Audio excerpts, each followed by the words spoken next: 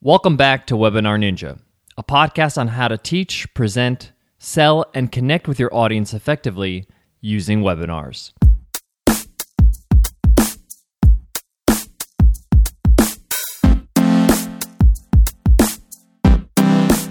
On today's episode, we focus on the selling with webinars. What are the exact steps to selling a product or service with webinars? I figured the best way to do this is to not only have me do the teaching, but to share with you the insights of someone who's been doing a ton of webinars lately to sell one of his teaching programs. That someone is renowned public speaker Grant Baldwin. Grant Baldwin is one of the most sought-after public speakers for high schools and colleges in the country. He speaks at over 70 different institutions a year and has made over $1 million in speaker fees. Grant decided to take his talents to the webinar world to help educate people on how they too can get booked and paid to speak with his training program, bookedandpaidtospeak.com. He recently launched this program and is using webinars to educate, promote, and sell his course. He's actually in the midst of it all right now. So I asked him if he can graciously spare a few minutes to share how exactly he's using webinars to sell his program. He also shares what's working and what's really working. I chose Grant Baldwin in particular because he's only been doing webinars for a short while. So if you're new to webinars, he's not that many steps ahead of you. But he quickly realized its power and doubled down on webinars in this last month. This is where our conversation begins. I asked Grant, what made you decide that webinars are worth a shot?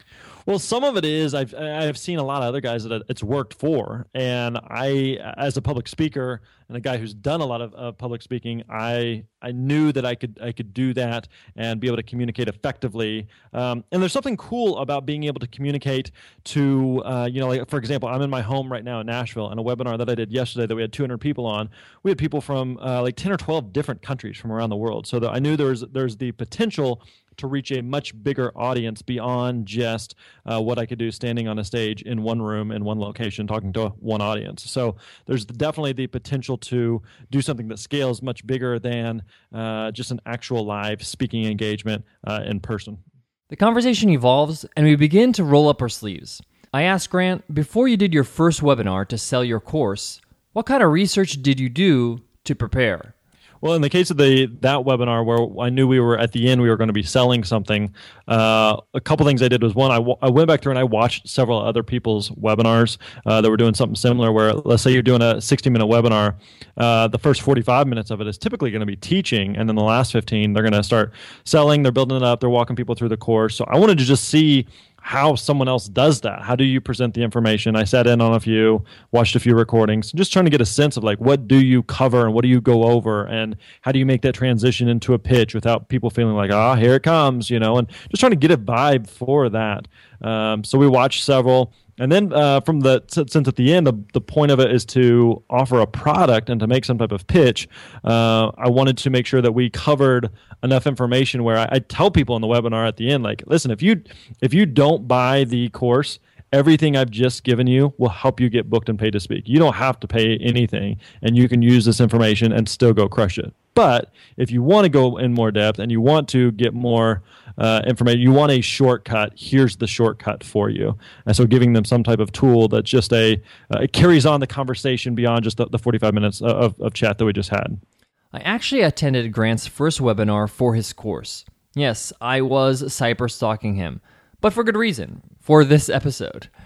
On the webinar, he did something very interesting with his offer. He offered a special discount to only the webinar attendees. I asked him about this and pressed to find out how effective was this strategy. I found it extremely effective. We've done a couple different things that have worked. One was we have 3 tiers, and we really stacked the deck toward the top tier, and so that was the only one we discounted. And so we were running a promo where we'll typically run it like 4 or 5 days, where we'll send out the webinar replay, and that promo coupon will be available for a couple days. So, for example, if we run the webinar on Tuesday, we may run that promo through Friday, and then it ends. So it gives people like an open-close type that scarcity mentality. It forces them to make a decision versus, well, you can get this at any point, and then it's like, well, if they don't have to buy it today, they won't. And so we wanted to do that. The other thing that we do that I've seen a couple people do that seems to have worked well is we included some type of fast action bonus where if you purchase in the next, after the webinar, if you purchase in the next 15 minutes, we're going to give you, so for example, we've got a couple of other interviews and just MP3 downloads. It's just an additional bonus resource thing. So if you purchase in the next 15 minutes, we are going to give you this additional resource. So it incentivizes them to not only purchase at some point during the next 4 or 5 days where they've got the promo running, but it incentivizes them to purchase now and get them in at that point rather than waiting around.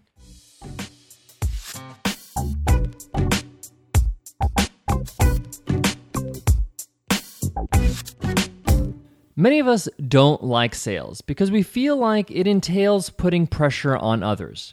So I asked Grant what's his take on this, and what does he do to make sure his customers feel like they're making a sound decision and not a hasty one? How does he ensure his customers don't get caught up in worrying if they act now, they may regret it later?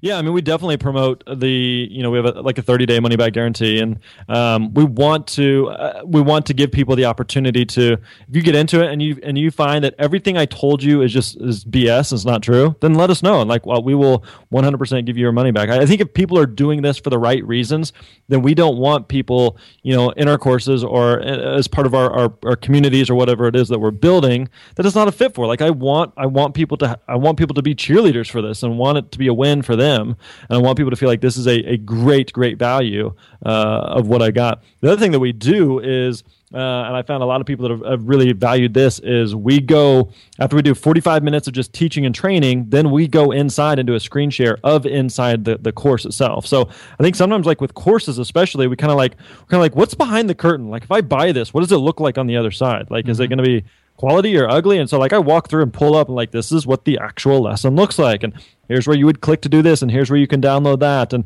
you're just showing people behind the scenes. I think it just makes it a lot simpler. It'd be like, if you went to a car lot and they just you can't get in the car, you can just look at the car. And it's yeah, but I kind of like to sit in it. Can I just open the door at least and just smell the new car smell? And so by showing people the inside of it, I think it just makes people feel more comfortable, not like they're getting some type of bait and switch situation. Next, I ask how does he market his webinars to make sure he has a packed house, so to speak. What marketing efforts worked for him? Well, we've done 3 different things. One, we started with just a launch to our own email list. So naturally, as a speaker, there's a lot of people that are interested in speaking that are just on our email list. So, but not everybody is. So we did a webinar initially, just hey, if you're interested in speaking, here's a new resource, a tool. We were doing a webinar. You should come check this out. That type of thing, just promoting to our own list. So once you do that, though, you can't keep emailing your list every week hey, I'm doing the same webinar again and again and again, and you should come. So now we started doing two other things. We do just Facebook ads, where I've got some really targeted ads and been playing with different keywords, and we can run those, basically turn those on, and in a matter of days, we could do a webinar that has a pretty good number of people on it. So Facebook ads have been working really well for us. And then we've also started doing some of these JV webinars where we are able to connect with other podcasters or bloggers or just people in the online space who have an audience who may be interested in speaking. And so we're able to say, hey, we'll do this webinar for your audience for free. And then we'll offer the course, and then we just split it 50-50 for any sales. So it makes it really, really easy for them because all they're doing is just inviting their people. And I want to make it super simple where it's hey, all you do is you just get your people there. I'll do the registration page. We'll do the replay page. We'll do all the emails, all the sequences. All you have to do is just get the people there, introduce me, and I'll take it from there. So doing the emailing to our own list as a webinar, doing the Facebook ads as a webinar, and doing JV partnerships for webinars have worked really, really well for us so far. Grant mentioned Facebook ads. Facebook ads that lead to a webinar registration page are known in the online marketing space to convert better than any other call to action. In other words, if I want the most bang for my buck with Facebook ads, I better make sure the ad invites them to a webinar. Why? The perceived value of a webinar is a lot higher than an ebook or a blog post or even a product on a sales page for that matter. This is because your time and access to you is a whole lot more valuable. Giving up your name and email address for a valuable live workshop is a very appealing offer to audiences. So I asked Grant, what is his opinion on how much one should spend on Facebook ads to promote their webinar? How much money as a minimum do you think somebody should invest in Facebook ads when they're doing their first, Facebook ad webinar? Well, it kind of depends on the the price point of your product, or maybe what you're selling on the end. But I mean, to give you some hard numbers, I mean, we figured up on the first webinar that we did that was just straight Facebook ads. It cost us about $2 to get someone to sign up for, not just click on it, but to actually sign up to register for the webinar. And then from that, we ended up spending about $40 per acquisition, so $40 per person that actually ended up purchasing the course. Well, if we're spending $40 for an acquisition, the course costs $395 discounted, so about $400. So it's basically you're putting in a dime and you're getting out $1. So at that point, you're like, man, that math looks really, really good. So Facebook ads can work really, really well if you've got something that makes sense in terms of something that's a $100 or a couple $100 product. I think it would be difficult to do where, let's say, what we were selling was a $47 product, and my acquisition cost is $40. Well, then I've got $7 left. So it just becomes a lot more difficult to make that math work. But the bigger the thing is, the bigger the price point is, and again, you can't get too high. Like, I think it'd be difficult to do $500 to $1,000. But if you've got something in that sweet spot of $197, $297, somewhere in there maybe, and you can get your ads really targeted and get that cost to a few bucks, then it makes really, really good sense to spend several $100s or even just starting with just a few $100s, even just $50, just whenever you're getting rolling, just to try it. But I think that's the dangerous thing is I know squat about Facebook ads. So we started by doing $10 a day and then $20 a day and kind of inching it up. Once you could see that the numbers actually made sense, but you got to start somewhere. So even if you just start with $10 a day, just to get an idea of what does it actually cost to get someone to sign up, and then from there, what is it? How many of those people who sign up actually show up, and how many of the people who actually show up end up buying? But once you can figure out those three numbers, then it makes a lot more sense to figure out, okay, if I put this in at the beginning, then I should get this out at the end. But you don't know those numbers until you at least start trying with something. Grant Baldwin is just getting started. I ask him, now that he's seen webinars work, how often does he see himself doing a webinar in his business? Well, I'd like to keep doing what we're doing at this point, and if anything, just continue to scale it up. So, I could see us doing one webinar per week. Like at this point, we're planning on doing one per week that's run just from Facebook ads. Because when you think about it, I mean, in the scheme of things, Facebook is massive, and depending on the size of your audience or what your course is or your topic or your product is, who it's for, there's a lot of people out there that may be interested in that thing. So you can run Facebook ads for a while and change up the ad and change up who you're targeting it towards. But it's a big pie out there that you can connect with. So we plan on doing that once per week, and then also trying to do 2 or 3 JV webinars per month.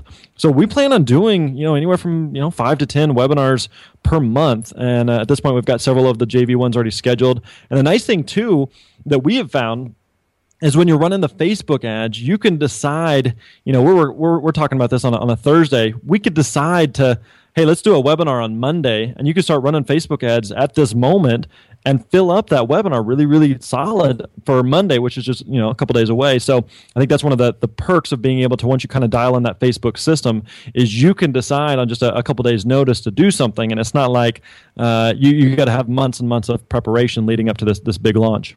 Given Grant is in the thick of it right now with webinars, I selfishly ask what are some of the things he would like to see improve when it comes to webinars. Remember, Webinar Ninja is also the name of our webinar platform that we've created, and we're hoping to be a leader in the industry. Other things that would be nice to know is when people, and I know this is something you've talked a little bit about, but when people come on the webinar, when people drop off the webinar, just trying to figure out some type of gauge of people's engagement, of just knowing who showed up, who didn't. I'd love to be able to specifically email people afterwards and be like, hey, I saw you didn't make it, or I saw that you did make it, but you weren't, you had to jet early, and just some of those more personal things, because now we'll take an entire list of people who registered, and some percentage of them were there, some percentage of them weren't, but I've got to email all of them afterwards and be like, hey, I hope you made it, and maybe you did, and maybe you didn't, but I don't really know, so I've got to be kind of vague about it, and you kind of come across like a goof because you don't know whether they were there or not. So it'd be nice to be able to be a little more specific, like, hey, I'm really, really glad you came and hung out with us. I saw your question on this in the chat room. I just want to make sure I answered that for you. And just make it a little more of a personal, customized experience for each person that chooses to hang out with you.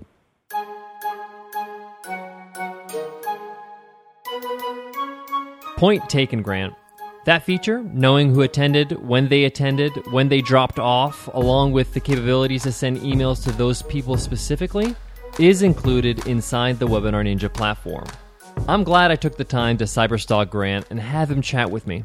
His recent experience with webinars has me wondering, is it the tech that is keeping people from starting? Is it the actual software or pieces of software many people are currently using to pull off a decent webinar? I think it's time. I think we need to let you in on what Webinar Ninja, our platform, is all about and how you can get a sneak peek of it in action. Look out for that on the next Webinar Ninja. Webinar Ninja is produced and edited by Nicole Baldino. Music is by Dan Mills and Mark Bose. If you enjoy this podcast and find it valuable, we would love to hear your thoughts with an honest iTunes rating and review. If you're on your iPhone right now, just click on your cover art. You'll see today's show notes. In there, you'll see an easy link that says, give us a rating and review. The rest is a piece of cake. Thank you in advance. To learn more about what we're doing at Webinar Ninja, visit webinarninja.co.